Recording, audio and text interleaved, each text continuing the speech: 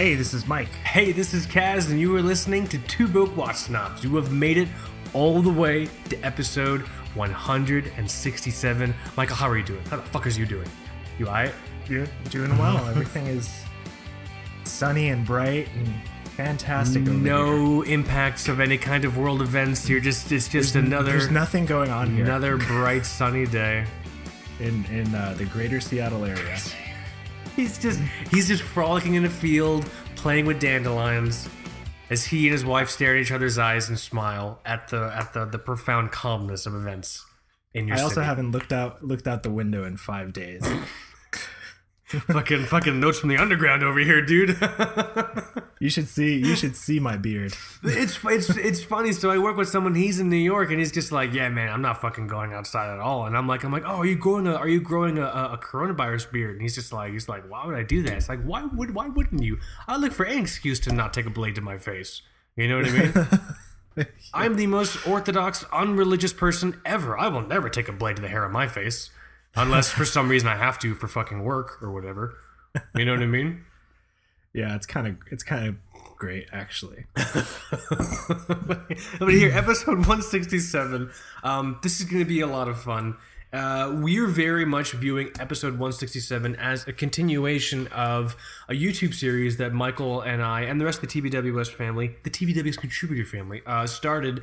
The TBWS Writers Room. It started kind of very impromptu. It was a discussion initially that we were all having on our TWS Slack channel, where I forgot who it was, but someone's just like, hey man, let's just record this and put it on YouTube. And so thus the first episode of the TBWS Writers Room was born. And that first episode was talking about the watch industry, and then obviously what Michael and I were joking about earlier. Not joking, but, just discussing earlier. The coronavirus, the whole COVID-19 stuff. And I'm super sure everyone's, tired of hearing about it. I know everyone's getting slammed with media, stuff and everything like that. And so that initial TBWS Writers Room episode number 1, at the time of that recording, Basel had just announced that they were postponing it.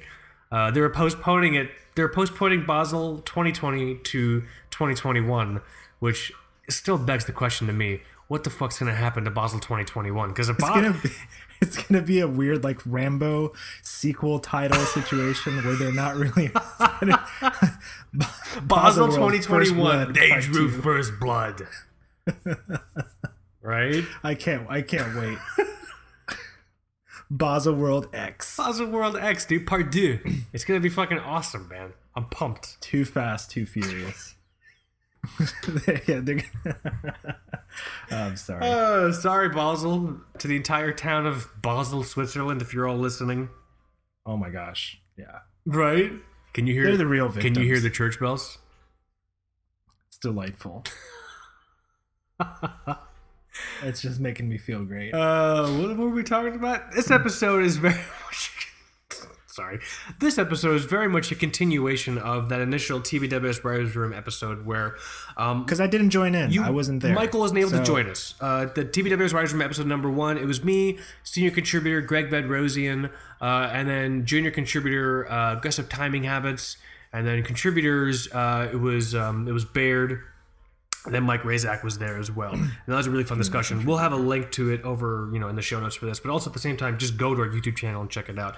What Michael and I wanted to do was very much a continuation of that discussion because A, Michael couldn't join it, and B, since we've had that TBWS Writers Room episode number 1, a lot of different, additional things have occurred in relation to the watch industry and the coronavirus. And so, we thought it'd be really nice to just have, frankly, a calm, unhyperbolic discussion around it, which I think might be kind of refreshing for some people in regards to a lot of stuff going on. Is that about sum up? I live here. You're there, man. You're in it, dude.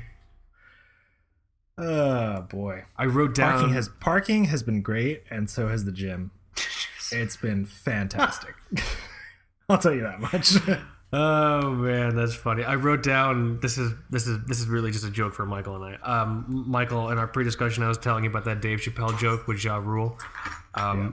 I don't know why, but I just wrote down "Where is Ja?" with exclamation points on my notebook, and I keep looking at it. I just keep laughing. I don't know why I thought he was dead. Ja Rule.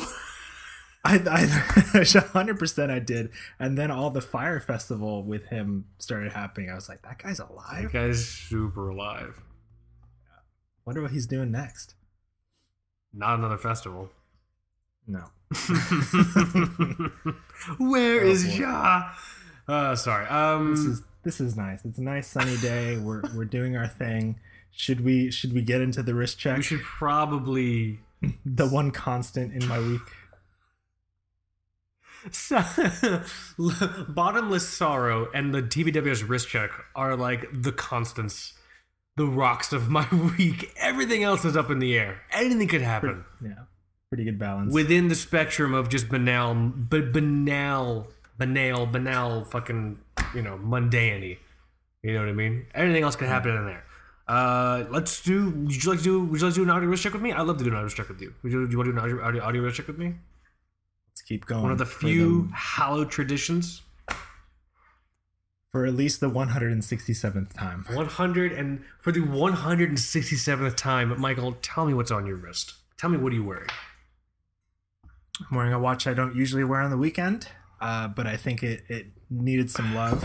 Okay. And it feels great. It's the Omega Speedmaster on the Forstner Comfit very cool bracelet. Very, very, it's very just cool. A cool little combo. This is a very special watch to me. It's not my favorite watch. I talked about that, I think, last episode. Mm-hmm. But it's just one of those things where once you get the Speedmaster, you stop thinking about Speedmasters. Yeah. And it's just been great. It's such think it's a fantastic watch to get used, by the way. I wouldn't buy that thing brand new. There's no reason to. Yeah. Unless you have some sort of weird fetishization, romanticization of the process of walking into an AD, pretending like this was a casual purchase, I was just getting some Panda Express and I saw there was and meanwhile in your head you've been planning this. You know what I mean? Yeah. Unless for some reason you're in love with the possible idea of spending $6,000 for a half-hour experience, then fucking whatever, buy it new. Who cares? I mean, some people might do that and then never get another watch for as long as they live. So if you do that, I guess it's not bad with the Speedmaster. You get a big box out of it. You get a big fucking humidor and a challenge coin. I don't know. It's not a challenge coin. There's a medallion in there, isn't there? Yeah. Yeah.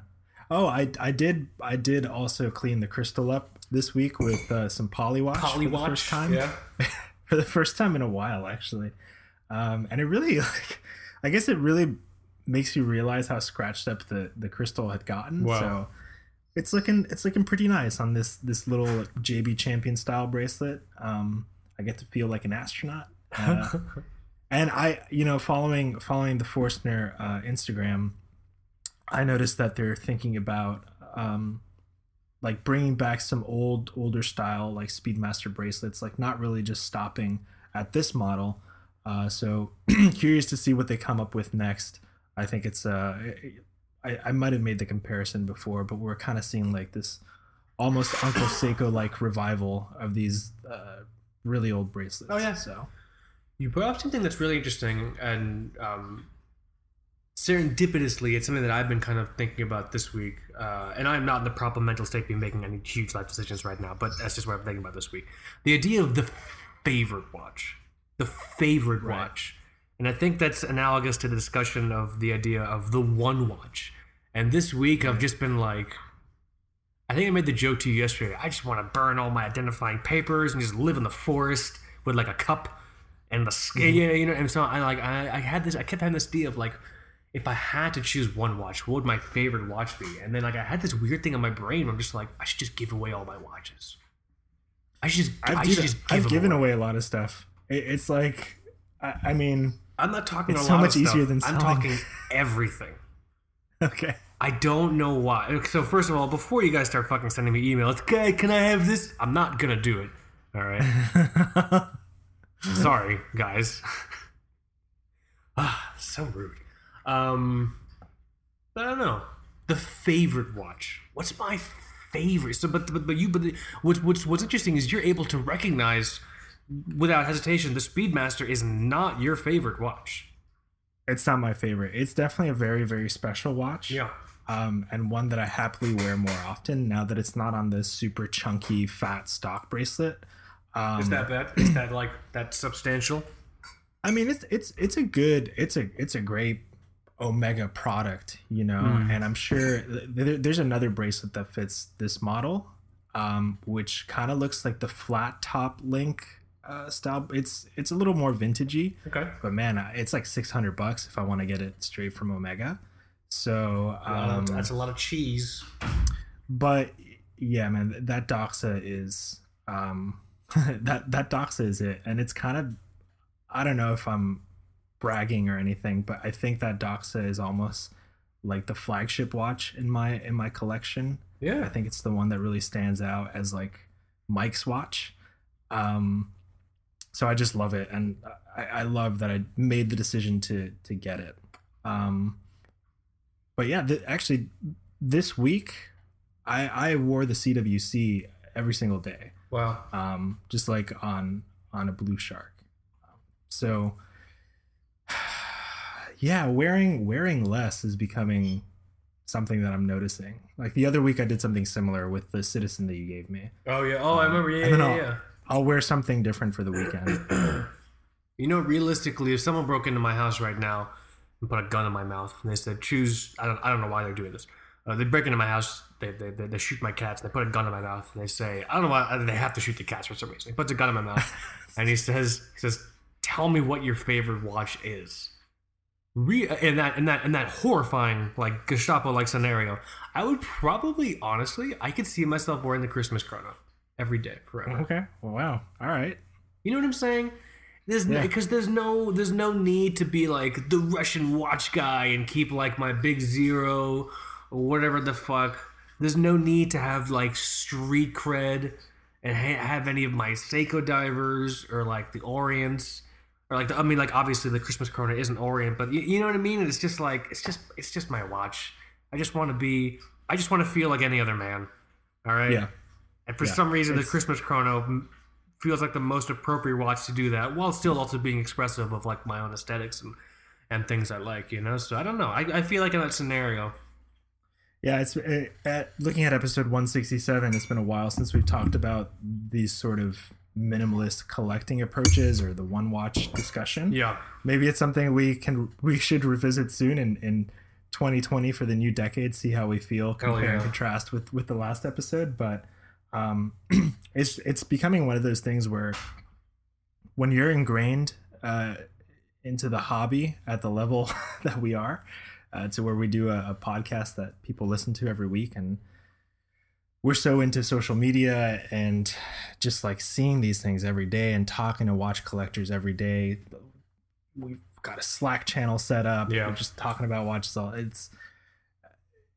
It's just becoming more and more impossible, I think, to just be a guy that has a watch versus a watch guy. Just want to be a guy that's got a watch, man. I just want to feel like other people. maybe that's the real discussion. Are you a one watch guy or a guy that has a watch? Episode 168. Let's call it now, right? But I don't know, that Doxa for me, that's a pretty solid contender. The Speedmaster I think would be great for anyone, especially now that we're getting somebody making these cool bracelet options. Yeah. Your Doxa and my Christmas Chrono make the Miami Dolphin colors. That's metaphorical of where we first met and grew up, right? There you go. Telling you, man. Very cool. Dolphins. Hold on, someone's texting me. My wife's texting me. Hey, babe. From the home? Yeah, she texted me from home. What's up? Oh, okay, cool. Tell her to get me something. Michael, so we're recording right now. Michael asked if you can get him something. What do you want to get her, bro? I don't know where she's going. She's going to Publix. Oh, okay. What do you want? She's asking. A can of baked beans. Can you get Michael? Just like eat in quarantine. Hey, mail me a can of Bush beans. We're gonna mail Michael a can of Bush beans. It's all I need in the world right now. Hashtag not vegan, she says. Oh well. Oh well. This is good air, but yeah, cool. The Speedmaster, I understand your sentiments in that it's a special watch. It's a hallowed watch. Obviously, you have very strong memories of just like moments in your life attached to that watch, but it's not your favorite watch. I think that's fair. I think it's easier. You know what's really funny? I think it's easier for people to not. It's easier to figure out what your favorite watch isn't. I know this isn't my favorite. I know that it's because sometimes it's really tough. Because what your favorite XYZ is such a definitive question. I think it's easier to figure out what your favorite watch isn't. So maybe on episode 168, you and I can go through our collections and say what our favorite watches aren't. Oh yeah, well, another kind of mini collection inspection. Exactly. And then on air, try to use the power of deductive selection to figure out what our favorite watches are. You know, it's crazy. The Speedmaster is also a very boring watch in the stock like configuration. So like as it comes, it's great, but it's pretty boring. Interesting. So I think that's why folks love to spice it up on the NATOs? leather or NATOs. Thankfully, for the Speedmaster's sake, it does really well on a wide variety of straps and bracelets. So. Spicing it up on something like this Forstner has been great and results in me wearing the watch a little bit more. That's awesome. Super cool. Is it my turn? It's your turn, man. My turn. I might have worn this last week. If I did, I apologize. I'm a shell of what I used to be. This week I am wearing the Orient Star, my Orient Star diver, my recently acquizitioned Orient Star diver is the reference RK AT0106E. I'm sounding like a broken record here. I need to do a video of this watch, but the light in my office just hasn't been, on my side, so I just gotta I'll just dig deep into the TBWS coffers and just buy myself some fucking proper lights, right? Of course. Right? Fucking whatever, dude. Coffers as deep as the Dust East India Trading Company. Limitless power with which for me to record my stupid watch videos. Small decision in a big world. But yeah, that's what I'm wearing now. I love this watch. I think it's super cool. We were talking about NATOs before. I've never tried this thing on anything but the bracelet it came with. And that's because the bracelet it came with is fucking awesome. Oh, yeah? Yeah, I don't know. I could try Not the case with the Mako. I'll tell you that much. They make those things out of fucking spearmint wrappers, dude. Remember the gum wrappers that spearmint gum used to come in? They were like tinfoil. Yeah, I wonder where that bracelet is now. Yeah, you sold just the bracelet for $10 because I had a week. Like an addict selling all of his doorknobs for just one more hit. I'm like $10 will help me immensely with groceries this week. Oh man, times were tough, dude. Yeah, crazy, man. But yeah, I'm wearing I can assure you the bracelet on my Orient Star diver is probably much nicer than the bracelet that was on your Gen 1 Mako. Yeah. I spent time with the Gen 2 Mako, the new Mako, outfitted with one of the new F6 calibers. Those things are cool. Hacks, hand wind, sapphire crystal, in-house movement, all that bullshit. That bracelet was actually pretty cool. You can check out my review on the fucking whatever we're doing here. On the thing that we're doing, the website that we have, you can go and check it out there. TwoBrokeWatchKnobs.com. The thing, Michael, the thing. You can go check it out on there. Interesting tidbit, if you go to that review and if you look at one of the photos, there's a photo of the watch on the back of something that's like red and black. That is the back of the menu from our wedding reception dinner at Morimoto's in Disney Springs. Oh, yeah? Cool. Yeah, that's the backdrop I used. Very, very cool. But yeah, so... I've been wearing the Orient Star diver a little bit this week. Mainly this week, but I've been wearing the Orient Star GMT a lot this week, and I'm not really sure why. It's just been fantastic. I think it really is fucking incredible. I think it's just been the watch I just grab, but for the show today, I wanted to wear the Orient Star diver. Okay. Excuse me. Fuck. But But here, so before we get to the main topic, kind of I can as we kind of prefaced in the beginning of the show, the main topic of this episode is a continuation of the watch industry and coronavirus discussion, like a proper, rational, unhyperbolic, and respectful conversation about the coronavirus and the watch industry. Before we get to that, though, some cool watch news in regards to, I guess, new pieces. So before we get to the main topic, there's two things specifically from Timex and Bulova. I always mess up Bulova. I don't know why. I think you're close. I can't say it. I'm close. I say Bulova. Bulova. You guys know what fucking watch brand we're talking about, all right? But let's talk about the Timex thing first because it's very short.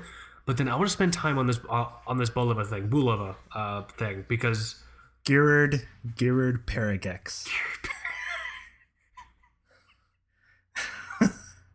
We should have an episode where we talk about a ton of watch brands, but just pronounce them horribly. My favorite is still Rolais. So many unsubscriptions. I still think Rolais is our swan song of unpronounced, shittily pronounced watch brand names. It's the Rolais Submariner. All right, Submariner. Oh my God, the Rolais Submariner, Michael. Submariner. I've heard Submariner in person, and it's oof, my heart would crumble like wet cake. The cringe, the full cringe. There are some people that still really think that it's said that way, and there are good arguments for it. But I save myself. I remain neutral, and I just say sub. Whatever. Ah, there you go. Right? You're safe. You're safe there. Let's talk about this Timex thing. Did you see what Henry, TBW's contributor Henry, posted in the TBW Slack channel in the general thing? Let's take a look. I looked at it last night, but I was let's see, was not in my right mind at the time. So is that code for like plastered? Yeah, that's fine. That's the best time to look at watches. But here, check this thing. Do you want me to Slack it to you, or were we able to find it? I got it open. So it's the SX Avenue 44 millimeter stainless steel this watch. Doesn't look like any other Timex I've ever seen. You know what's funny? To me, off the bat, it has like a Victorinox Enox vibe. It's quite chunky. It's quite chunky. It's a little, dare I say, Royal Oakish. It looks like they're trying to get this octagonal thing going on. I see what you're saying. I do, but in a very different way. Yes. When you point that out, I do see it. I think it's a bit. So in regards to the octagon, like fixed bezel you're talking about, I get the sense here it's a bit more curved, but they might be trying to evoke that same sort of idea with the Royal Oak. You know what I mean? Damn, there's no this thing just got put on the site, because if you Google SX Avenue 44 millimeter, oh wait, yeah, some other stuff pops up, I guess. Does it look like this? Yeah, it does. Let me Google it. It's I found it on marthastewartshop.com. Wow. I believe in nothing anymore. SX Timex Avenue watch. I guess you can buy it. I believe in nothing. What? Target is my new deity, right? And my new form of prayer is consumerism. Is that appropriate? Oh, I'm seeing it on leather. Okay. From gearsupplyco.com. So let's look at some other specs. It's 44 millimeters. It's stainless steel. Huge. The clasp looks really cool. It's that double button looking clasp where the buttons are on the side, but everything hides itself. Exactly. It's nice. 22 millimeter. It's a big watch. Bracelet width. Yeah, it's a big watch. 50 meter water resistance. Sorry, nerds. Sorry. mineral glass. Oh, look, case shape. It even says octagonal. Can we start a band name called Sorry Nerds? Sorry Nerds. I'm gonna type that in our TVWS Slack. We have a channel that just says band names, and it's literally exactly what it sounds like. It's the name. It's an area for us to go and just share band names. Here's an interesting thing. So on the specs from Timex, case material. Okay, sorry. The case material, it says low bead brass, and then the band color is stainless steel. I think these are mistakes. This doesn't look like low bead brass, unless it might be plated brass, because that's what Vostok does. You plate brass to make it look like stainless steel? Can't you? That's crazy. I'm not a metal doctor or anything. I'm no fucking metallurgist or nothing here. I didn't go no fucking metallurgist school. So this looks cool. I don't have the wrists for it. it's too big. It's way I don't too have the big. wrists for it. Can I read you the paragraph they have? It's not. It's like 2 seconds. Can I read you the copy here? Yeah. Our legendary durability comes to life with a modern analog watch that looks like it can take a licking and keep on ticking. That's a callback to the old days, Timex. The silver tone octagonal top ring and crown protector complete an oversized 44mm case that is water resistant up to 50 meters, sorry nerds, and is paired with a stainless steel bracelet. So the bracelet's stainless steel, but the case is brass. I think so. I guess we'll find out. Didn't somebody buy this thing? Oh no. I don't know. We'll figure it out. We might end up with it at some point. We'll see. Timex, do you want to give this to us? No one likes this. Is anyone listening? If there's anything that I've learned in doing TBWS, before I did TBWS, a very small portion of the population interacted with me. And from my feedback with them, I learned they didn't like me. And that's fine. And then we started doing TBWS, and my personality was projected to many thousands more people. And I've learned from that they also don't like me. So really, if there's anything, it's that I think the big takeaway is that I'm just clearly unlikable, which is fine. The people have spoken. Right? I like you, Kaz. It's different, man. You know what I'm saying? I tell my wife, because I said the same thing to her, and she's like, I love you. I'm like, you're contractually obligated to like me. You know what I mean? You signed here. There's law intervening in our everyday relationship, all right? You're not here by choice. Come on.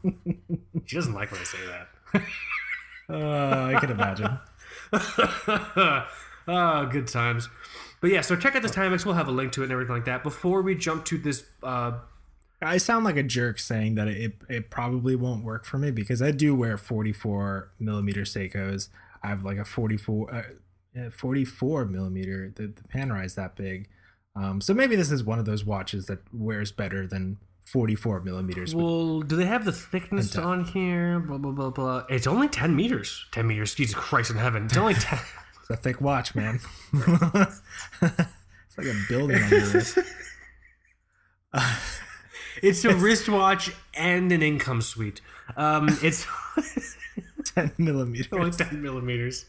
That's not bad. That's not bad, actually. You know? That's the kind of stuff that, like, a normal podcast would stop and be like, okay, pause. And then I'll go back and I'll cut it out and get the right take in. This does not happen on this show. This is not an edited show, guys. I think in the history of us gathering together here and partaking in the Eucharist of TBWS, I think we've edited out something once or twice. Yeah. I edited out only a bad word that I said that rhymes with stunt. What could it be? I'm not going to say it, don't worry. And the other time I went on, I remember you edited out, I think you edited out 10 minutes of air because I went on a Robert Kirkman Walking Dead comic book rant. I'm very happy you cut that out. What the fuck? So before we jump to this Bulova thing, which I think is honestly, it's a pretty big deal. It seems to be, because I haven't clicked it yet, but it seems to be a huge amount of really, not a huge, but like, we'll get to it. But before we get to Bulova, can I read a couple of the band name names in our band name Slack channel? It's been a while since I've dug through it. Let's see. Greg Bedrosian contributed Uncle Owen and the Burning Jawas. That's horrible, Greg. Right? Oh, boy. Let's see here. Damon wrote the face cost extra. What does that mean? I have butt torpedo in here. Damon also wrote the sniff test. That's a good one. That's a really good one. Porn on the cob. Porn on. Takes that one. That's really bad. What else we got here? Tasteful cleavage. side boob bonanza. Oh, this is great. All right, now let's get back to work. Talk to me about this bull. God damn it! I'm gonna steer this ship. Right. Talk to me about this Bulova thing. I haven't clicked on the link yet. Should I click on the link now? So let's leave this. Okay, let's do something interesting. I'm going to leave this Timex tab open on their military, what they call their military collection, and then the link that I sent you is, I guess, Bulova's newly founded military collection. So check out that link. There are 3 watches in there. And you'll see that both Timex and Bulova are leveraging this sort of cool military look to it. But like, I mean, Timex has been doing it for a little bit longer with their Todd Snyder collaborations and like the Mark Ones, like the chronograph that you have. But with Bulova, until 2020, I think they were really pushing the Archive series. That's where you get the Lunar Pilot, the new surfboard chronograph. Remember the Stars and Stripes, whatever the fuck it's called. The Stars and Stripes, yeah. So this is a collection that just sort of popped up, and it's you have these hack watches. One is the hack watch, they call it, is there's basically a black dial and a cream dial.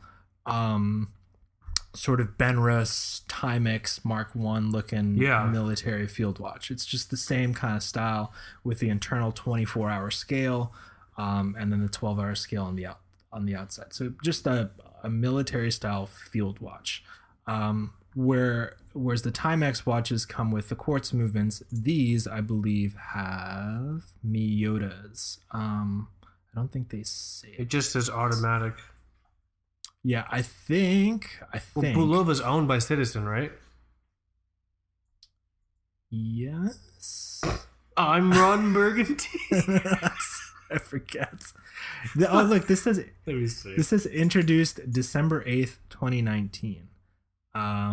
Yeah, it just says automatic. I think it's that Miyota that I forget all the time. Citizen, the 8000 series. Citizen owns Bulova, so these are probably Miyotas in here. Miyotas. Okay, that's a good way to kind of. It's fucking awesome if you ask me. Circulate your movements. So this thing is $450. It's probably not going to sell for that on places like Amazon or eBay. On places like the Earth. The Earth. 38 millimeters for these little field watches. I think they look great. This combined with the new surfboard watches. Yeah. There's one that's a little bananas. I think it's like original specs with some kind of Solita chronograph movement inside. Jesus. That is like $3,000. Yeah, I'm gonna pass on that. Yeah, but the other ones come with quartz, either quartz or mecha quartz movements, and they look killer. And they're well under $1,000. But the one that kind of really surprised me was this A1 Pilot. I'm looking at this one too right now. So forever, I've been thinking like, we talk about the travel watch a lot, and we probably touched on that in the affordable GMT watches episode. Yeah, must have. I love a good GMT master, or like a Black Bay GMT, or like a Grand Seiko GMT. Like, and we can say like, oh, these are the best travel watches in the world. But it's like, the more I think about it and the more I travel, the less I want like a really expensive watch on my wrist in some places. Yeah, true that. So something I'm starting to think like the best travel watches are like, I don't know, like a modified Seiko with a 12-hour insert or something, or like a Citizen Nighthawk, things like that. This A15 Pilot just became another really good contender. This thing is out of stock on the Bulova website because the buzz started building up on this one pretty quickly. Really? So it looks like they're out. It's 42 millimeters in diameter. The craziest thing about this watch, and it's a frustrating trade-off that we have to deal with a lot of times when we're dealing with dual time or triple time watches like a GMT Master. You lose the function of tracking elapsed time. So this thing has 2 crowns. You can rotate the elapsed timing bezel with one, and you can rotate the other internal bezel, which tracks the second time zone. So it has two. Whoa. It has two internal rotating bezels. That's pretty cool. That's pretty cool. Okay, it's funny because I'm just looking at it. I'm like, oh yeah, okay. I see 3 crowns. The one in the middle is for time. Obviously, you move the fucking hands around or whatever. So the top crown is for either elapsed time or the hours, and then the bottom, very bottom crown is either. That's so cool. Yeah. So it's a pretty awesome watch. I mean, if somebody like, let's say like Longines, this has sort of a Longines look. They've done things like this before. Let's say if Longines was I guess the person that came up with this design, if they reissued this watch, I mean, it would be like almost $3,000, I'm sure. Probably. This is like a World War II prototype thing that like never made it out. I like this like spade or paintbrush hour hand, or whatever the fuck it's technically called. Yeah, it's really cool. Really I don't cool. usually like that kind of stuff, but yeah, man, it's listed for $695. It's probably, I mean, like if I look on eBay or something. Oh, and let's see when it was introduced. Oh, it doesn't say it on this product page, but anyway, this thing's fucking cool. Let's see if I can find a date. A date of introduction. 3/7/2020. Oh, okay. Yeah, so this month. Yeah, I'm seeing them March on 7th. eBay. Some Cool. dealers have them already. Actually, I see the dealer that I bought my my Bulova Lunar Pilot from has it up on eBay. Pretty cool. Yeah. In Jersey. These guys, these are pretty cool. Yeah, I'm. How do people find out about this? I guess they get the Bulova emails or whatever the fuck. Yeah, I think maybe I should sign up for their mailing list. Said no one But ever. I think this is cool. I think hopefully it's getting into people's hands pretty quickly. Hopefully it's not a situation like we saw with the Lunar Pilot where it like came out and then wasn't available for purchase until like a year later. That was painful. Very cool. But yeah, I thought we can point this out. I think if you've been looking for something, let's say if you listen to our affordable GMT watches episode and you kind of like that, this watch, if it existed back then, it would have definitely made the cut for that episode. Oh my god, absolutely. Yeah, absolutely. Yeah, this dealer is selling it for $485. Come on, man. Wow. I want to hit buy it now, right now. I mean, you could. We've bought watches on air before. I don't want to get in trouble. I have to buy toilet paper, man. Can't like. Let's not talk about toilet paper. Not on this episode. Y'all lose your damn minds, right? So the takeaway is, somebody on the chat also said it, that maybe Bulova is a good contender for a watch brands that we know nothing about episode, but specifically because they don't market at all. We've seen this issue with brands in the past, and we get frustrated. But I think as an American or originally American company, it's cool to see this. I still think that the one watch that would break the fucking internet if they reissued it is the astronaut, the Accutron astronaut. Oh my god! Wow. Well, Yeah, didn't they tease? Remember that they were like doing a possible new iteration of that movement. Well, they showed a new iteration of that movement, which I think we should be seeing some more of it this year. I don't know what their plans are now with the way that watches are, like brands are announcing new releases, but they showed a prototype of the Space View. So that's the clear watch that you can see all the circuitry and stuff. The astronaut was just like very much. Are the cops coming for you, Michael? It might be the National Guard at this point. He's not even joking, guys. I'm not even joking. So yeah, the astronaut is just that kind of monochromatic little, I think it was like 36 millimeters or something like that, with a GMT bezel. Really cool looking watch that was popular with the the Blackbird SR-71 Blackbird pilots. Is Bulova like the Rachel Lee Cook of the Watch world, where and like she's all that with Freddie Prinze Jr., Rachel Lee Cook, where there's the capacity within Bulova to blow everyone's minds, but it can't see the beauty in itself. I think it needs to open up its hair, throw its head around, take off its glasses, and they're then a lot more self-aware than, say, like Glycine. You know, the way that Glycine is being operated right now. I think Bulova is way more aware. So they understand their capacity to, but they're being conservative about it. They're like the Julia Stiles. Yeah, I still think we have. It's very likely that we see Bulova become like the Timex in 2020. Like the shit that Timex has been doing. It's possible. I wouldn't be surprised. But I'll have to then think of another early 90s, 2000 actress to compare them to. I'm out of them. Well, no, there's Sarah Michelle Gellar, but that's different. That's totally something else completely different. Either way, it's all good. That's my entire story. I wonder what's happening outside. Yeah, I'm hearing sirens. Actually concerned. So I see the port here in West Seattle a lot of times, and you see like cool container ships unloading and things like that. There were some armored personnel carriers that were being unloaded the other day. Wow. Just putting that out there. See it from my window. Yeah. So this is Michael sending out an SOS.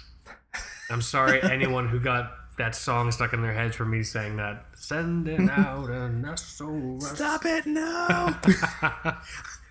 It's that or Roxanne, dude. You gotta take your choice, man.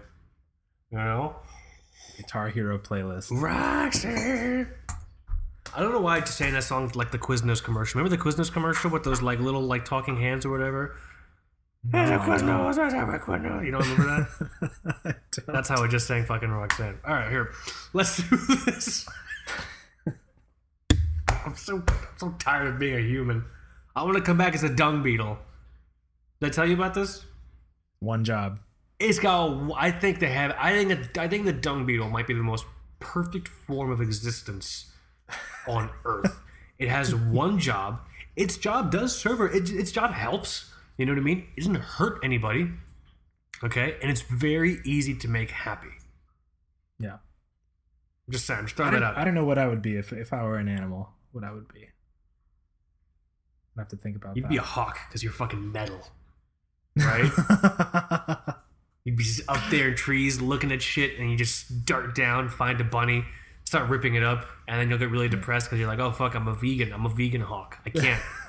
But I have no choice. I have no choice. So your life will be rife with conflict and anguish if you were to be a hawk. So if you could somehow be some kind of vegan predatory bird of prey, I think you'd win. This is the stuff that Kaz and I talk about, guys, when we aren't doing a podcast. You're really catching a glimpse at what kind of vegan predator would you be? A marmoset. I would be a fucking omnivorous predatory marmoset. Oh my gosh. Are omnivores predatory? If an animal is by classification a predator, if it predates, is it automatically a carnivore? You know what I'm saying? I don't know, but it's predatory in a sense. It will still catch things and kill things. Yeah, but might be like insects at that point. We're not like scientists. Yeah, listen, guys, just to really make this clear, we're not fucking like zoologists. We're just two guys who you are still listening to. Here, let's get to the main topic. Want to continue the discussion that Michael wasn't able to be a part of, but that me and the contributors doing in TBW's episode writing room number 1, talking about the watch industry and the coronavirus. When we recorded that episode on YouTube, it was just after Basel announced that it was postponing Basel 2020. And then on that show, we all said, well, that means officially right now, Wind Up San Francisco is the only watch event that's occurring on Earth. Well, not anymore. Wind Up San Francisco, Wind Up San Francisco has been canceled or postponed. I don't know what language they used, but it's not happening, because I guess in light of Seattle banning large gatherings of what you said 200 or 300 people, as a reflection of that, some events in California are kind of following in suit, and so conferences and things like that are getting canceled and everything like that, and so Windup will not be happening. But I think it's still interesting to discuss in relation to the watch industry what the coronavirus is doing just for watch releases, you know what I mean? In addition to really trying to figure out what brands would be hurt by this in terms of big brands or small brands. And just to clarify, when we say hurt, we don't necessarily mean like, oh, people are obviously in a really dangerous situation, or they're afraid or whatever, and they're not going into stores and buying watches. Realistically, that's a small percentage of what I'm talking about. When I say the coronavirus's impact on the watch industry, I'm talking about like supply chains, and the fact that regardless of what your watch dial says, some part of it is coming out of Asia, Malaysia, China, Hong Kong. You know what I mean? Right. How a lot of the severity of the COVID-19 situation there, how that's impacting things. And we know it's impacting some micro brands, because some micro brands, to their credit, are super, super in touch with people. And it's one of the benefits of just kind of being into micro brands is that usually when you're hearing from someone on the micro brand end, it's not like a rep or a marketing person. It's usually the brand owner. And so just huge shout out to John over at Traska Watches, right?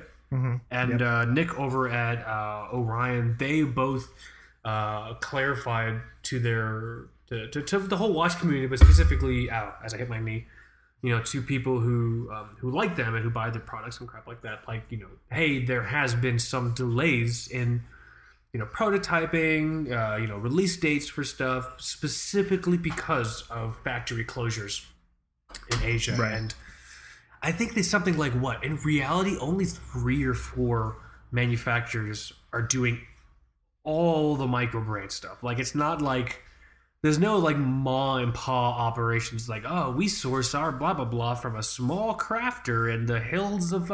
No, it's like 3 or 4 giant factories that no, really. I mean, I think it's important for us as watch enthusiasts to not lose sight of our taste and our wits by falling victim to marketing bullshit. It's like, oh, we lovingly crafted each case, with kobolds from the mines of Moria, or whatever the fuck.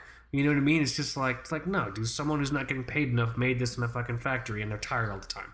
That's what happened. Yeah, and even bigger brands are taking those parts as well. So I think Exactly. I think looking at that new Timex and the bracelet and the clasp, I'm pretty sure I've seen that clasp on other micro brands recently, or some kind of copy or whatever. It's not unlikely that Timex, for example, is also sourcing that kind of stuff. Yeah. But just to clarify, there's nothing wrong with it, in my opinion. No, there's nothing wrong with it. But considering the situation, it will be impactful for quite a few brands. But at the same time, I'm not sure they're super concerned. Steve, for example, he just announced a new 39mm tracker the other day. I don't know if you saw that. It looks pretty sweet. Nice. I missed that. So they're just just got to keep going, I guess. Just got to keep going. One thing that I don't know if this came up. I don't think it did. Did you? And I'd like your opinion on this. There's a watch event happening still called Geneva Watch Days, and I don't think it's been canceled. It's put together by Bulgari. Tell people why it was put together. It was this kind of emergency thing that Bulgari put together to try to save the idea of a watch trade show in 2020. They're so attached to the idea that you need a physical trade show. Yeah. That in light of Basel being canceled, they have.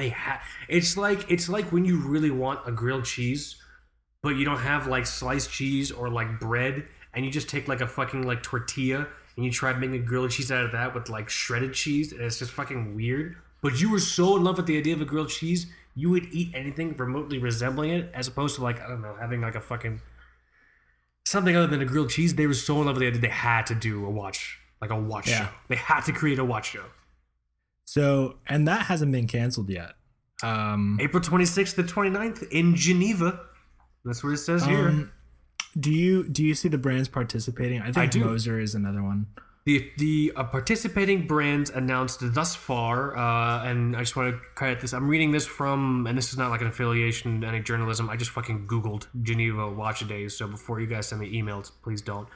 This is from Forbes. Credit to Roberta Nas, senior contributor at Forbes, writing about the Geneva Watch Days thing. Participating brands announced thus far include Bulgari, Breitling, Ulysse Nardin, Gerard Perregaux, who we were making fun of a second ago, MB&F, De Bethune, and Erwerk. And what do you think? What do you think about that in terms of like acting responsibly? Like just during this time. I mean, well, here's my thing. Switzerland canceled. Or didn't Switzerland pass a thing? Or? The Swiss government put a ban. I think their ban was like 2,000 people. I'm going to assume this thing is going to see more than 2,000 people. So the reason I ask, there's an interesting... I don't think a lot of people paid attention to this little development, but there's a watch website called Quill and Pad, and one of the authors there, he put together this sort of open letter to the Bulgari CEO saying, I've canceled my trip to Geneva Watch Days. Now it's your turn, but you should have been first. Wow. So I'll share that with you here. And, you know, I don't think this event should be happening, quite honestly. And then after that article was published, this sort of weird kind of, So after that article came out, I think it might have been by pure coincidence. This big announcement came out that Bulgari donated some money to some foundation for health research. Okay. And this foundation was able to like buy a microscope, like a microscope. And there's this really like awkward shot in the article of, I think, the CEO like taking a bow off of the microscope. But it's kind of sad. Like, it's just weird, man. Like, hey, look, we're doing this. There's a ribbon cutting ceremony for one microscope, and it's like, oh, this makes everything okay. Where is this? Okay, this link you sent me. Let me see this. Yeah. It's a little absurd. I think you're not even joking. They have this ribbon draped around a microscope. So Bulgari might have been getting some kind of criticism for Geneva Watch Days, and then to maybe balance things out, there's like, hey, we're gonna donate enough money to buy one microscope. I know microscopes can be crazy expensive, but like this one microscope is not gonna like save all of the people that are gonna get infected. Yeah, Geneva Watch Days. Who's this jerk in the back holding the? Is that the guy? I think that might be the CEO. I don't know. Look at that cheese eating grin. He's got that shit spray painted on, right? Look at that. It's just a weird kind of turn of events, and I think it illustrates how out of touch. I mean, realistically, how out of touch the people at some of these brands, are. Free industry news to your inbox. No, fuck you. Sorry. I do also think that, and obviously Bulgari is falling behind. I do think that it presents an opportunity for brands to really, and you all talked about this, to really just leverage the digital space and how you can release things using social, using this kind of like guerrilla marketing tactics on Instagram, or I don't know. I think it presents an opportunity for experimentation and not necessarily the need to fly to Geneva and like have a huge trade show and things like that. Yeah, so, what do they expect these brands to do? Like how?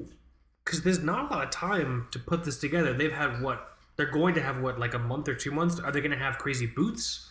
is just gonna be like a potluck where it's one big table and they have all their shit. Like, you know what I mean? Like, how? I think the other big question is, are they making this perspective enough for people to want to travel to? Yeah, I don't care about those brands. I don't give a fuck Bulgaria. about these brands. I like Listener Den as an independent brand. I think they do interesting things, but I'm not about to fucking pack my bags for fucking Geneva. I can look at them online. I can look at them online. You know, why date when I can just look at pornography? You know what I mean? It's like, why? You know what I'm saying? I might also just be describing the outskirts of a pornography edition, but that doesn't really matter. But like, it's the same idea. So I don't know what they expect to happen with this. Where'd my link go? With this watch days thing.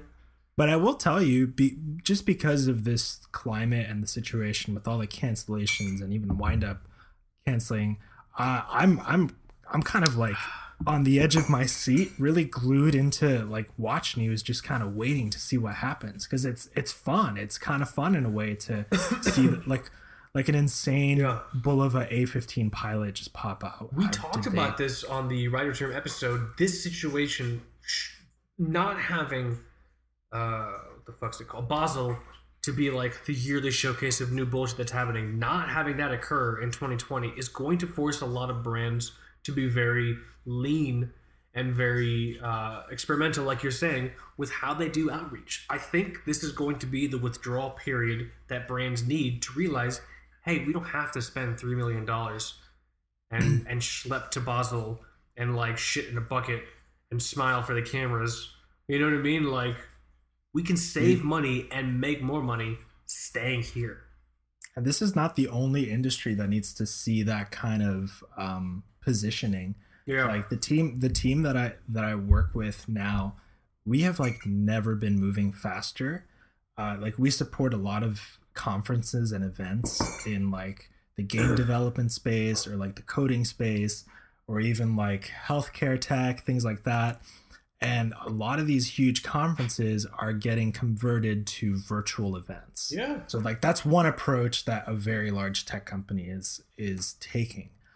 So you're pivoting very quickly to like turn keynotes into live webinars and things like that, which is a fine approach for this kind of industry. This is also one of the I think something interesting to come out of all this is going to be the world experiment to show everyone that you can have a virtual workforce and be totally fine. Yep. You don't have to fucking go to an office anymore. You know what I mean? It's unless something you specifically do, you have to be physically there for. Like the guy making my car, I kind of want him in the room. You know what I mean? Yeah. You probably can't make a car from home. I mean, maybe you could. I don't know. If you're using like robots or whatever, fucking robots. But like you and Microsoft HoloLens, man, you can do that shit. If I can cut out someone's prostate with the Da Vinci machine, I can solder a Honda door to the outside. Right? That's actually a fair argument. I'll allow it. But yeah, this is going to be. Let's see what happens. But I think specifically with the watch industry, it's going to be cool to see how brands experiment in getting the word out there with some of their releases. And I'm curious to see not who succeeds, but because I live my life very much in a Schadenfreude sort of mindset, I'm very excited to see who fucking fails. Yeah. Who just does, because I'm not a very nice person, just to clarify for everyone listening at home. This is the Two Broke Watch Snobs, okay, not some other podcast. But I'm very interested to see who sinks. Yeah. You know? Should we try and say who's going to sink, or it's best not to be mean? Let's not be mean. I would say that Seiko probably wasn't as buttoned up as they could have been. So they dropped. I don't want to call it a failure, but they dropped out. Not as graceful as they hoped. Oh, with the leak that we talked about last week, you mean? Yeah, I mean that was you know when you try to plan a surprise birthday party, you know what I mean?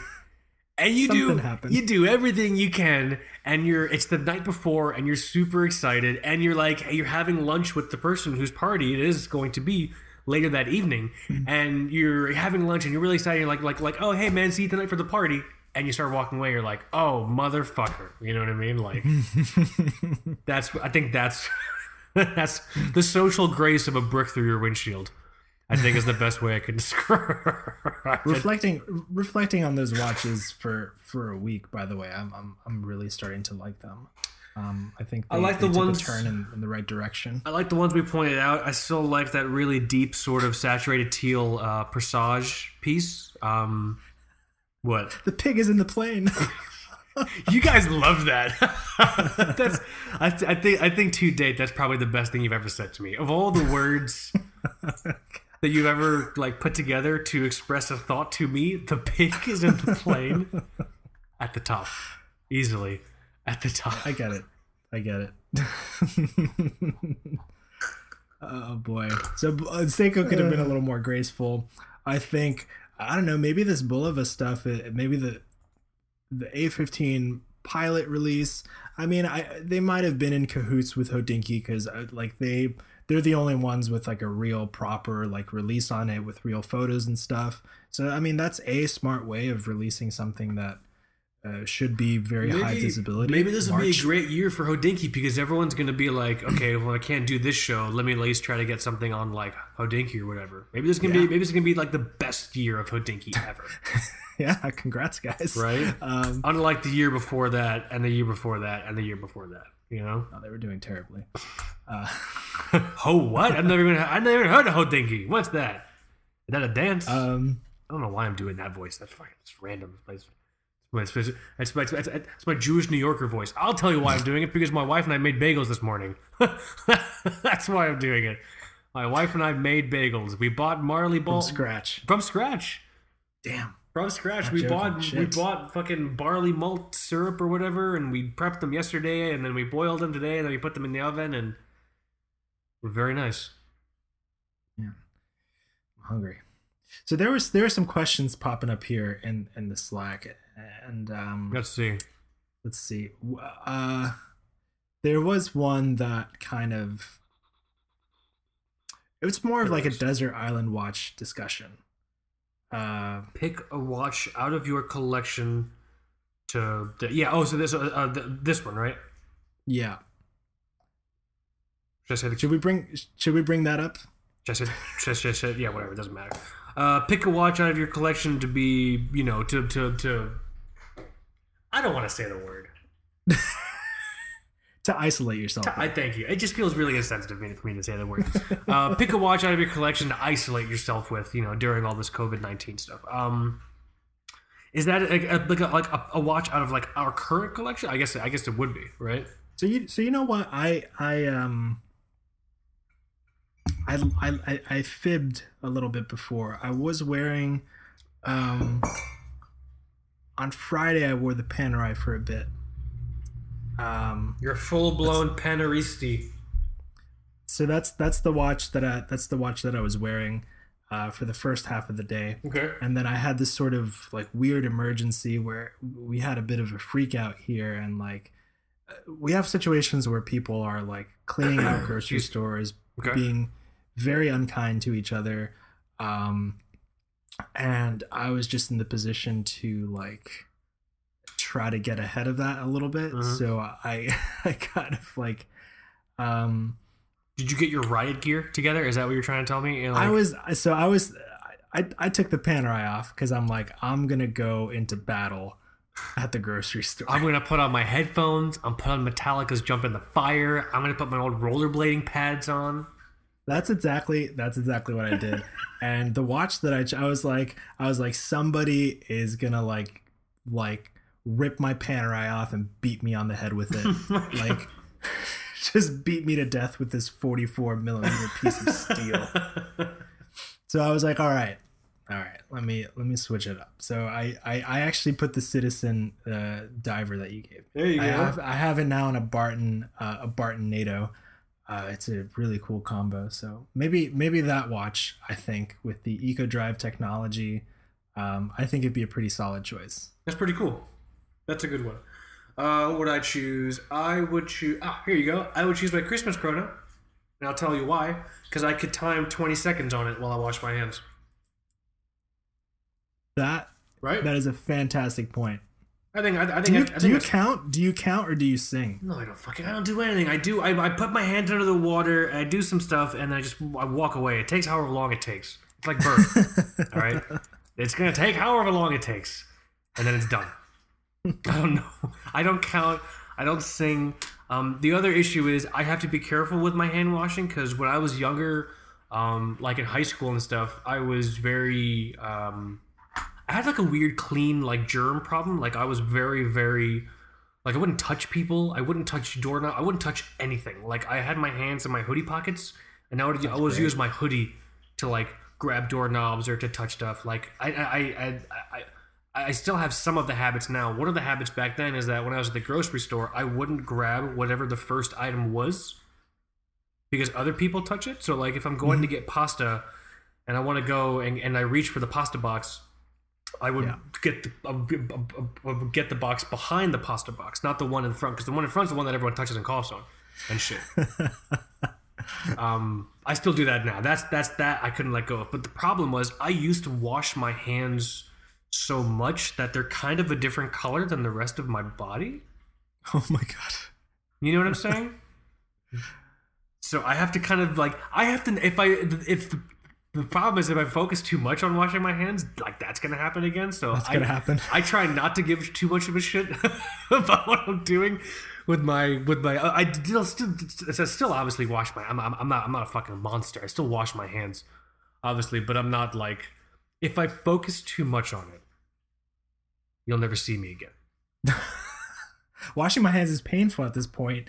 Last night I microwaved a dish for way too much, and so like I grabbed it just full force and I burned the shit out of my thumb, and my index finger to the point where the thumb, like the thumb reader thing on my phone is not registering my thumb today. You've gone full cat burglar. You have no fingerprints, man. So like I see fingerprints, but they're like warped. And yeah, washing my hands today is pretty painful. So Van Gogh painted your fingerprints. I guess so. They're just wavy. So that's a good option for the 20 seconds to just wash use the your chronograph. hands. Just count 20 seconds and bam, done. You know what I mean? Okay.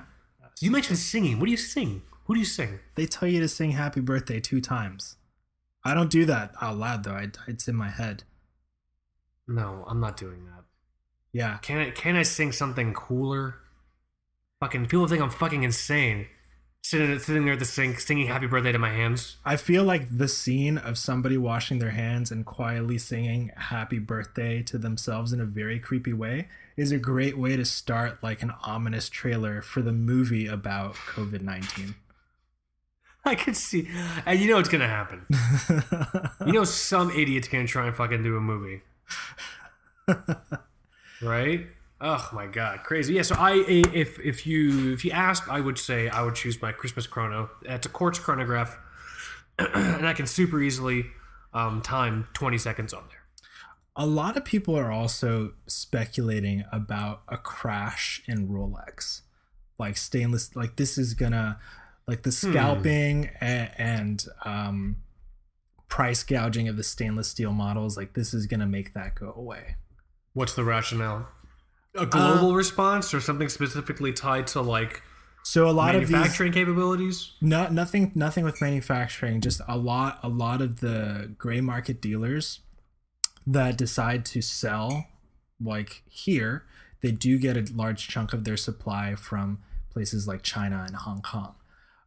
So they're apparently gonna face some kind of shortage, which would lead them to like say offload things at better prices in some cases, or you might have individuals that are hit by hard times. They can't necessarily go to work. They can't telecommute. They work from home or whatever. So they might sell a Rolex or two, offloading more supply into the market. I think that's kind of a stretch. I think it's a stretch because it's just odd. It's just an odd thing to assume. Also, I feel like that's one of those things that people wish will happen.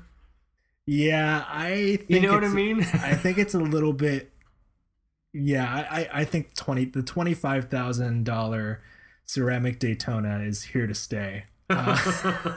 Like, it's like I mentioned it before. I made the comparison to Pappy Van Winkle. It's a relatively well-priced product, but nobody really knows the retail price. Like, you just know if you're into bourbon, like you know that you're gonna pay like. Yeah. And I will say this: if certain countries face economic recession as a result of certain things being shut down, the reality is the first things that do get hit are luxury goods. Yeah. And luxury experiences, but luxury goods and luxury experiences that everyone does. Yeah. Everyone goes out to have a nice dinner every now and then. Everyone, nice being relative. Everyone splurges and does a nice bottle of wine or a nice bottle. Not everyone's buying $10,000 watches. Yeah. Now the only thing that I think could potentially, and I'm not a supply chain expert, but I'm not. The only thing I think would affect Rolex. So if they can't get shipments into boutiques in the way that they kind of want, they probably don't want a big surplus of product sitting with them all at once. So I think a pile of luxury goods sitting in one place is probably not great for a company. So they may, I don't know how restrictive the shipping is right now for Rolex. I think they have a ton of other boutiques to operate with, but I don't know if they're having trouble getting stuff into China or into Hong Kong, like places that are crazy about watches. Maybe it would force them to open the tap a little bit. Mm-hmm. That's Rolex opening the tap on their supply again and their shipments. I think that's really the only thing that's gonna change that price gouge. That makes sense. Stainless steel models, but I kind of don't see that happening either. I think Rolex can survive just sending stuff elsewhere if they really had to. Yeah. I don't think that's if you're out there waiting for I don't know, something to happen with Rolexes to where you can afford a crazy expensive one, I wouldn't. In our expert opinion, I wouldn't wait too long. And this is me fantasizing. This might be, maybe it's just fantasy, like people coming up with these theories. My personal fantasy is like the mall here being completely empty, which it is, by the way. Not even a joke. Right. Somebody took a photo of like rush hour here in Seattle. It was like 5 p.m. And they took a photo, they posted it to the Seattle subreddit, and it's just like completely empty. The full 28 days later. Yeah, dude. Yeah. But yeah, my fantasy is the mall here just being completely empty, but open, and some dude not coming in to pick up his Batman or something. Picturing it very much like The Shining. Everything's closed except there's someone behind the counter at the one store you want to go to. So you walk up to the bar, and in the case, there's your be like, so what's one of these Batmans running for? It's like, well, you're in luck. It's here just for you. You know what I mean? Like, I'm very much picturing. I don't know why. I think the headline is that your Rolex experience is written by Stephen King. I think we should get Stephen. Isn't he up by you? Isn't he in the Pacific Northwest somewhere? I thought he was in the Northeast. I thought he was like in Maine or something. I'm gonna Google where does Stephen King live, and Google's thinking I'm a fucking stalker, but whatever. Where does Stephen King, Bangor, Maine. Oh, look at that. There you go. You're right. God, he looks like a fucking skeleton. My God. Sorry. He did a really, if you're at all curious about rhetoric or the art of writing, he did a really, really good, proper, honest nonfiction book on writing. I think it's called Stephen King on Writing. Really, really, really good. Not even about horror writing, just writing in general. That was really, really cool. He doesn't romanticize it. I hate writers who romanticize the art of writing. It's like, oh, I was in the field of daffodils and a cool breeze swept across my body and I thought of the perfect character. It's like, no, you were on the toilet picking your fucking nose, thinking about how you had indigestion because you ate an extra Oreo, or so I'm told. You know what I mean? So it's just so the Stephen King book is really, really good. It's called On Writing. Yeah, sorry. It's one of my favorites. Oh, you read it? Mm-hmm. Remember, dude? Remember the ear procedure thing he was talking about with like that? Oh man, that was too real. That's like a needle. Oh my God. The ear thing, and also I think when him and his brother like like killed the power to their like city block or something, or like they fried their TV. And they were like too poor to like get another TV, and he's like, yeah, like not having a TV as a kid was one of like the best things that happened to me as a writer. I could believe it's great. I could definitely believe it. Man, that's funny. Let's see what else is here. We talked about big brand. Yeah, so if big brands are going to suffer, I think it goes back to the folks that are running marketing and how they decide to roll out those releases. I think that's how they would suffer most, is not having the ability to remain nimble, and adjusting to this situation. Outreach communication is potentially the Achilles heel here for these companies. Either they'll figure out how to operate and share releases without relying on fucking Basel or whatever, or they won't figure it out and it's going to be a tough year. I think Rolex and Patek are positioned to stay pretty safe, because those are the two brands. Like you don't really get a press release email from Rolex before Basel with an embargo date and time. Like it's gonna happen when it happens, and there's nothing you can do about it. So they're in a position now to like leverage that degree of uncertainty with a very hungry audience. They might just like post one photo on Instagram and be like, hey, this is a new Daytona. Like they can do that and it'll be fine. Nothing's gonna happen to them. Same with Patek if they want to put out like a new Nautilus minute repeater or some shit like that. They'll just drop it. It'll be like a drop. But yeah, I think it leaves room for a lot of creativity. And again, like this is a very hungry audience at this time. I know that I'm personally just like constantly refreshing like Watchville throughout the week. Like what fucking happened? Like I need something now. It's March. It's mid-March. So I need something to pierce my thickening shell of numbness. Yeah. So I think that's the point, where a big brand could really, really. Should people? I mean, this isn't like a financial planning show either, but isn't it? Two broke watch snobs. Should people be buying luxury goods? I think this is incongruence with something we. Should I be like hiding my money in the walls, like pulling it out of the bank? Like when does that start happening? Pulling my money out of the bank. I don't know. There's no. I don't. For me, I think what holds true is what we've always said. What we talk about a lot. Like, don't buy something out of your means. Don't buy something on fucking like a payment plan or whatever. You know what I mean? Yeah. Like, don't spend money on watches in such a way where it would hurt you being able to have the necessities like of life. Like, don't ever have the conversation in your head of, well, I could just buy this watch this month and then I'll just have like top ramen for the next 4 weeks. I'm making a joke, but that is probably something that people have thought about, because in my early days I had those conversations. I'm like, oh well, if I do this and if I just buy off-brand Fruit O's for 2 years instead of the Fruity Loops or Fruit Loops, whatever it's called. Fruity Loops, I think, is that old DJ software. Yeah. If I just buy fruit, right?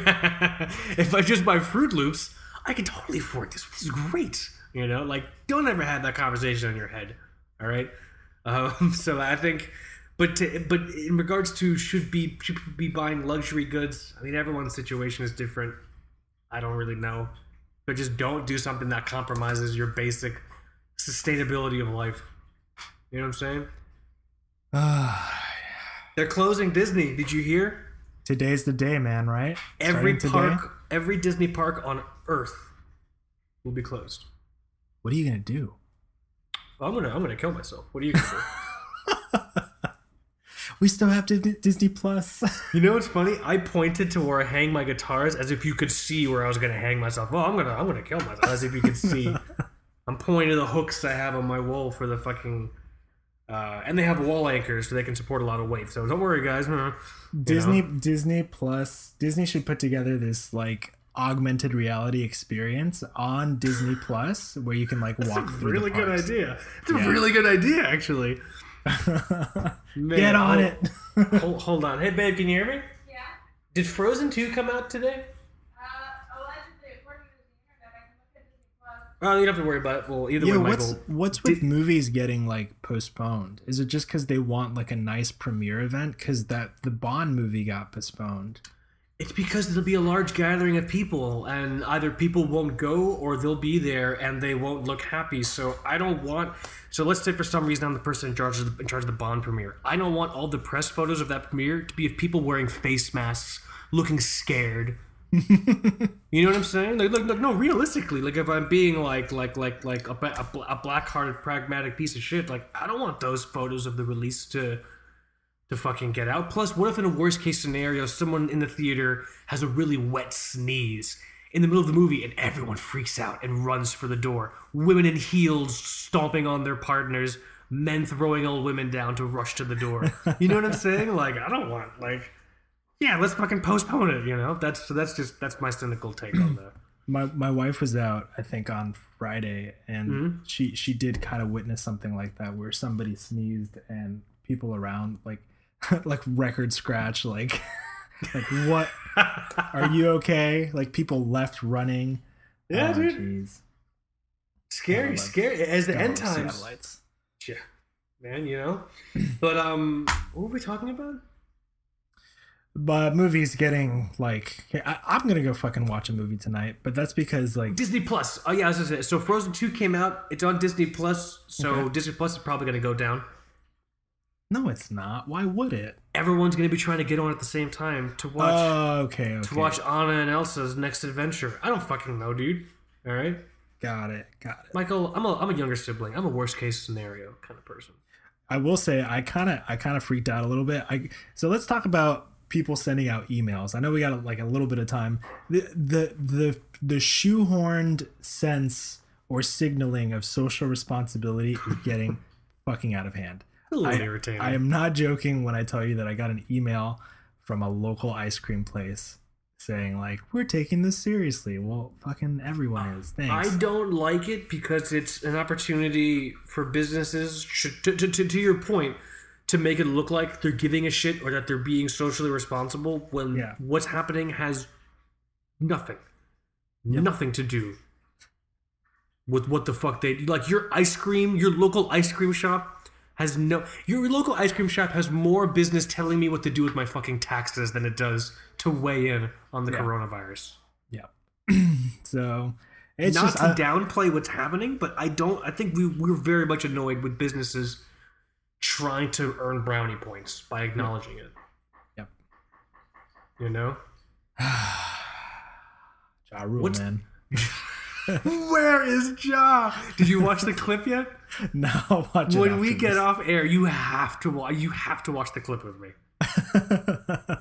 It's not that long. It only takes him 2 minutes to get to the Ja Rule joke. Oh boy. It's so good. Ugh. But you know what? Other than that, I think so like I'm obviously here, I guess, in apparently like the worst of it in this country. First death in the U.S. happened from the COVID-19 near you, right? Yeah, but you know, I did kind of get off the bus. I was blasting Skeleton Witch. I was ready to fucking get my avocados. But you know, I walked in and the store was just normal, man. Like it was nothing was crazy. There was toilet paper, so I think it's certainly a serious situation, but we got to remember to stay sharp and reasonable. So passing on a bit of knowledge that Michael and I have acquired from growing up in South Florida, where once every year we basically had some kind of hurricane-ish prep emergency. The worst part and the most dangerous part about a hurricane in South Florida is not the weather. It's the people panicking who could possibly, through some stupid decision they make, get you hurt. Yeah. Someone and the freaking people out with buzzsaws in their backyard trying to make shutters like while chugging a beer. Like those are the deaths that you see in hurricanes. I love hurricanes because every time a hurricane happens, it's every single like weekend warrior's opportunity to dust off the chain. Like this is why I spent $400 on a chainsaw, babe. This. and like they just roam the streets looking for downed trees to cut out of the way of the road. Have you seen these people? Oh, I have. They roam the streets like fucking Zelda NPCs, just with their weapons, just like looking. You know, Dude, It's they're on the great. news once everything is done. Yeah, we're trying to do good for our community. Want to get these trees out of the way. You know, just trying to do my part. Meanwhile, in their head, they're so self-gratified. Like, this is why I bought this chainsaw from Costco with my 10-pack or 12-pack, whatever the fuck beer comes in now. You know what I mean? This is it. I'm a hero. Send your angry emails to tbws.contact@gmail.com. It's a good time to wrap it up. we talked about watches. We Talked got- about life, love, death, everything, Michael. We've covered the whole broad spectrum of meager humanity on roughly like an hour and a half, sort of. You know what I mean? But truthfully, though, you know, obviously this is a pretty serious situation. Don't want anyone to interpret how we're talking about this in a way that we're taking it lightly. Something we're taking very, very seriously. Obviously, I mean, you're basically quarantined. You're home. Your work won't let you go to work, right? We want you to know that as of Monday, all of our don't do it. employees will be working from home. You heard it here. We're willing to take the hit in an effort to do our part. All of our employees at TBWS have now become remote employees. Good time for a recap. Send your angry emails, guys. The TBW. No, but in all seriousness, it's not our intention for anything we said to be taken, you know, offensively or anything like that. You know, this is just how Michael and I talk. You know, thoughts and good wishes go out to anyone who's in one of the areas that's being severely impacted. Obviously, Michael, that includes you. You are there, right? I just want it. I want it Just to get it over with. Yep. Yeah. I hear that. Just get it and then just sit in the bathtub for 2 weeks until the whole thing blows over. Yeah. All right. So I can try to attempt to recap. I'll just recap the best we can. Huge shout out to everyone, all the TBW's contributors that joined me on the TBW's Rise Room episode number 1, which was very much the impetus for doing this episode, 167, the watch industry and the coronavirus. I would definitely encourage people who listen to this episode 167, the TBW's podcast, go and check out Two Broke Watch Snobs, the YouTube channel, TBW's Writers Room, episode number 1. We're gonna be doing another episode soon. It's something we want to do every few weeks, but this episode is very much in continuation of that episode on YouTube. We'll link to it. Go and check that out. Really cool wrist check. Spawned it to a very organic discussion about the underlying criteria for what the fuck a favorite watch is. You know, the one watch, quote unquote. Potentially already have a topic to talk about for episode 168. Mm-hmm. You know? Yep. You're wearing the Speedmaster. I'm wearing this fucking Orient Star diver, the new one I got, the RKAT0106E. Yep. Huge shout out to Timex for putting out that Essex Avenue. It's giant. And then go and check out these Bulova pieces, these military inspired things. That Triple Crown dual time, whatever the fuck watch. I might pick that up. Really It's cool. nice. That is a really cool looking watch. It's a bit thick. It's 14 millimeters. I don't know if you saw that. It's all good. It's all good, man. He can make it work. Yeah.